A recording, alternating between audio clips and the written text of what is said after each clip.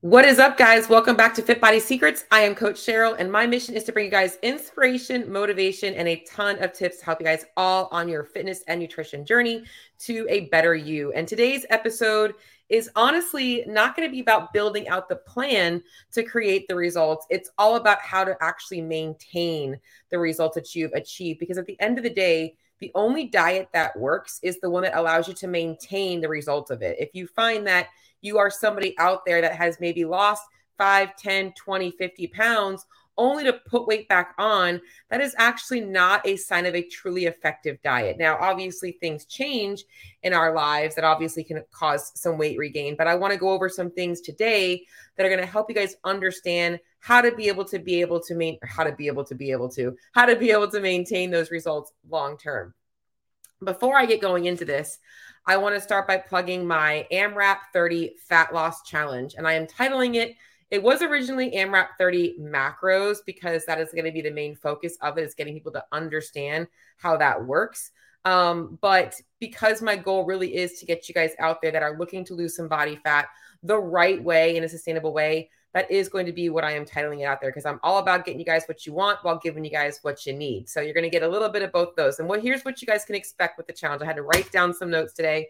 Number one is we're going to be looking at building out a sustainable fat loss plan for you. So obviously, if you've tried to lose weight in the past, or maybe you are somebody that has lost weight and regained it, we want to map out a sustainable plan for you to understand how to do that for yourself. Understanding mastering the main component that is common. Doesn't matter what diet protocol you follow when it comes to fat loss. This is the number one thing that is common amongst all of them. And we're going to have you guys become a master at that. We are going to simplify nutrition for you to make it really easy for you to interact or intertwine it into your life.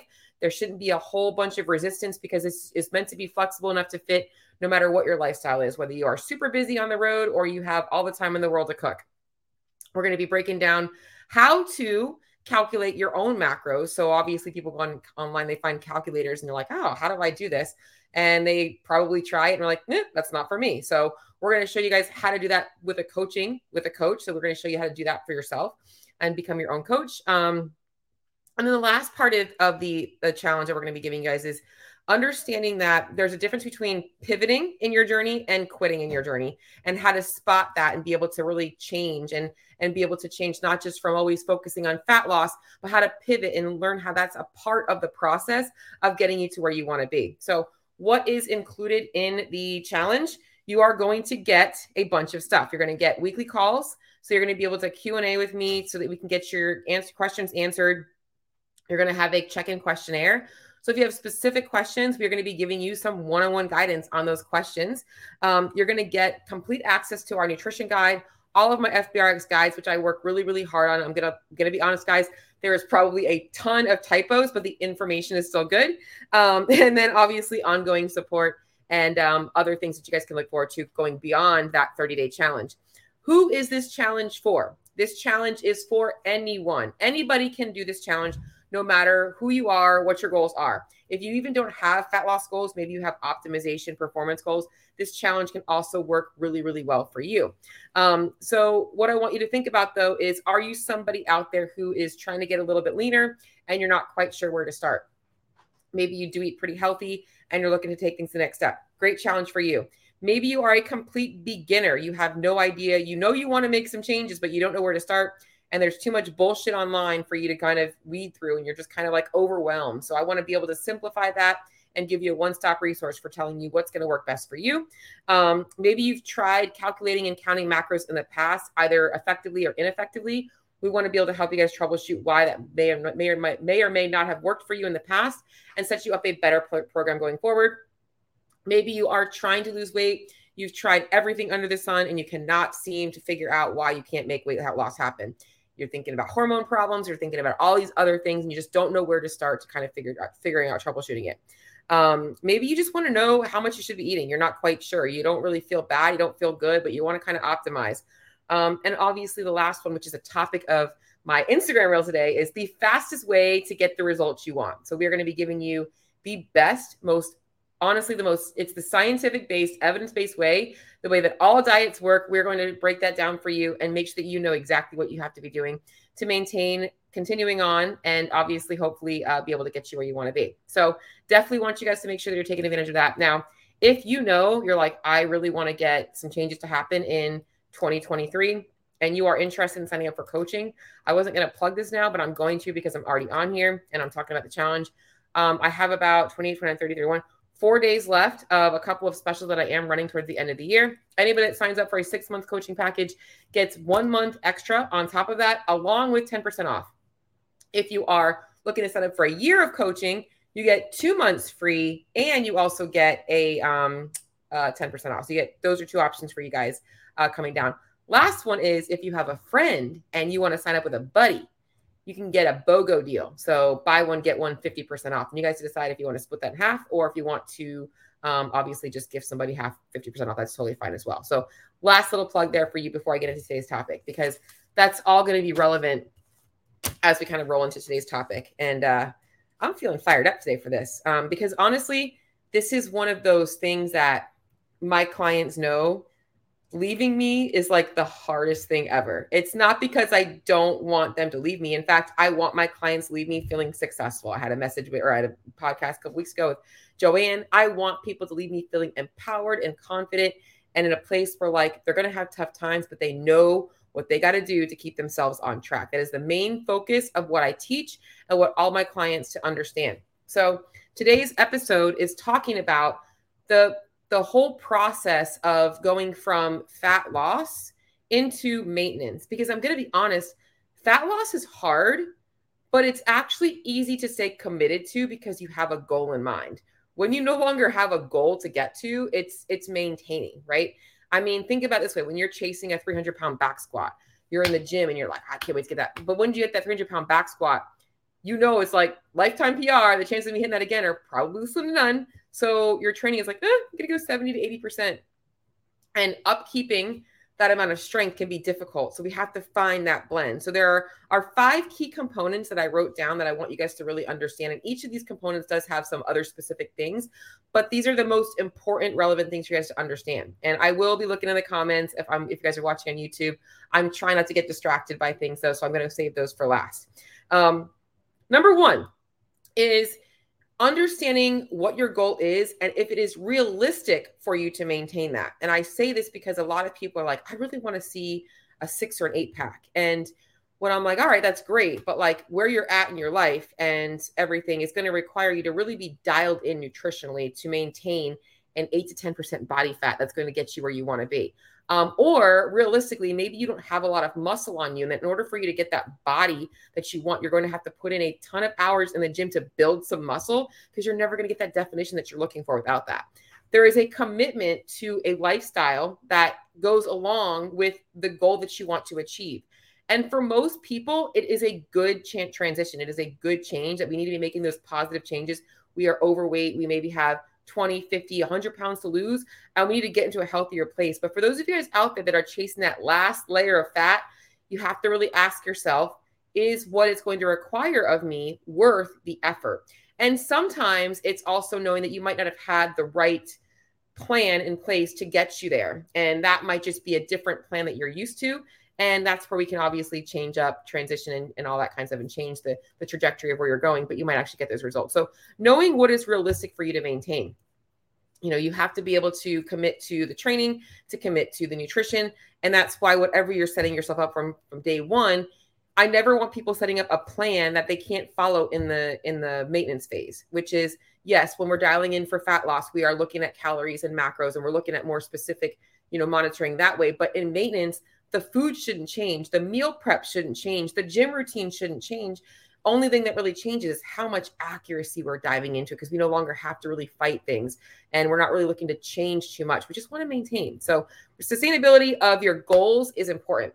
Number 2, as I was just mentioning, is changes, right? So when it comes to achieving a goal, you have to make changes, right? So whether it's fat loss, and maybe you're somebody that's like, you know what, I don't eat that bad, but I tend to eat out a ton. And I always try and make good choices, but I don't really have a lot of time to cook at home. So you might have to make a change where you're actually cooking more at home.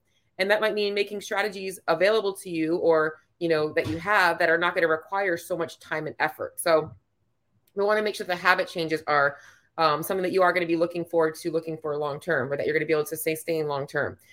This goes in hand with people that are, always looking for the fastest way to lose weight. Okay. The problem with this is a lot of those things are very non-sustainable. I'm going to go, I'm going to start January 1st. I'm going to start working on fat loss I'm going to do the keto diet, and I'm going to start, cutting out carbohydrates. Well, that's great. But like, if you're never teaching yourself how to eat tortilla chips and French fries, or a slice of toast, and you're now avoiding these things, what does that mean for you for your future? Are you going to be somebody that no longer wants to be able to enjoy those foods? Because part of maintenance is understanding how to incorporate those things. And this is where a lot of those restrictive diets can kind of fail you. So we want to make sure the habit changes are going to be realistic and long-term. Now, when we're making habit changes, there is going to be some difficulty there. It's not easy to change what's comfortable. If you're used to always relying on convenience food in the beginning, yeah, it's going to require some effort for you to learn how to shift and pivot to be somebody that cooks at home. But with the right strategies and the right dosage of sprinkling things in and not making it an all or nothing routine, you are going to see a lot more results. Habit changes are permanent, even if the tools we're using to create them aren't so permanent. Number 3, and this is the most important one of them all when it comes to maintaining your fat loss results, okay? Most people think the fat loss, as I already mentioned, is the hardest part, all right? If you guys have ever successfully lost weight, you know that during that phase, you are likely experiencing some hunger, some cravings. You're probably a little bit more focused on how many calories you're burning in your workouts. Like, if you didn't feel like you did enough, you're probably doing a little bit extra. You're probably kind of happy and you're kind of in a place of feeling successful when you can actually sustain that fat loss stage. Like, oh man, I said no to XYZ. Okay. When you no longer have that goal, the shiny object of the goal is gone. All right. That becomes very hard to maintain when you're hungry and you're getting cravings and you're watching all your friends having chips and salsa and chicken wings and pizza. And you're like, I really want those, but I'm trying to say no. And then you're like, oh, I'm going to have one. You're like, oh my God, Gateway Drug just opened up. Now I want 5. Now I want 10. Now I'm off the rails. Shit, I got to get my shit together. I'm back on track on Monday. Got to keep myself in check. Like, that is the problem. And the problem is that most people transition from fat loss into the oblivion. Fat loss into what? Okay. You have to reverse the diet. And reversing the diet isn't just calories. It is, but it's not. Okay. You have to reverse everything that you've done, maintain the structure. But like, if you've increased your volume in the gym and you know that you're going to be obviously wanting to change that, maybe you're wanting to work out a little bit less, you have to slowly reverse that as you're bringing calories up. You have to find your maintenance point for you to maintain and sustain the body that you've now just created, because your body is no longer the same as it was 6 or 12 months ago, 2 years ago. You've got to learn how to do that. And bringing calories up is the right thing for all of you guys to do after fat loss. Now, as I mentioned, you might be bringing activity down, so your calories might not go up super high, but we want to find the optimal amount of calories for you to be eating to sustain your life, sustain your body composition while living your life. Meaning it should be flexible enough for you to be able to have some freedom for enjoying some foods that you enjoy. You shouldn't feel like you have to be on the plan or off the plan. If you feel like you're on a diet plan, it's the wrong plan. The plan is one that is permanent. So it's got to be able to be reversed. And that's why the food you're eating and the habits won't change. The amounts of them will change. And like I said, the tools, you're probably going to put them away until you need them again. You don't need to have them out all the time. Okay. So we're looking at reverse dieting, bringing calories up. We're looking at training adjustments. Learning to get people comfortable eating at maintenance calories and not working out for the sake of changing their body is so important. Okay, so like that is something that you guys should honestly experience no matter where you're at in your life. Next one I put down, number 4. This goes hand in hand with the reverse diet, but it comes after because, like I said, most people are not comfortable eating more food. They're more comfortable eating less. But when they're not tracking, they want to eat whatever they want. So we got to get comfortable eating more food first. Then number 4 comes into play. Okay, we need the 2 I's of eating: intentional and intuitive. Okay, we need both of those things. With us spending so much time working on dialing in our nutrition, we should have a very good understanding of how the foods we eat fit into our nutrition plan. We should know what foods provide us with enough carbohydrates, proteins, fats, where we're getting our micronutrients from, what vegetables we like, what fruits we eat. We should understand our meal timing. We should have intentional eating down to a freaking, we should be able to read it like the back of our hand. We know exactly how we operate best for our body because we've been eating intentionally for fat loss. And then we're eating intentionally for reverse dieting. Okay. This is where intuitive eating comes into play. Most people think they want to be an intuitive eater. You cannot be an intuitive eater during fat loss because guess what? Intuitively, you're going to be fucking hungry and you're going to want to eat more food. But if you want to be intuitive about eating, okay, I guess you can be intuitive at eating with fat loss because you should be intuitively choosing foods that you enjoy, not eating what people tell you to eat. But when it comes to eating intuitively without looking at calories, macros, that is something that is earned from your time eating intentionally. Because the goal after a fat loss phase is that in maintenance, after the reverse, all of those things happen, we should intuitively be choosing almost pretty similar in makeup of calories, macros, and micros of what we were eating when we were tracking things. It probably is going to be a little bit more of a bigger range, but it shouldn't really be that we have to be in a tracker. It should be very natural for us.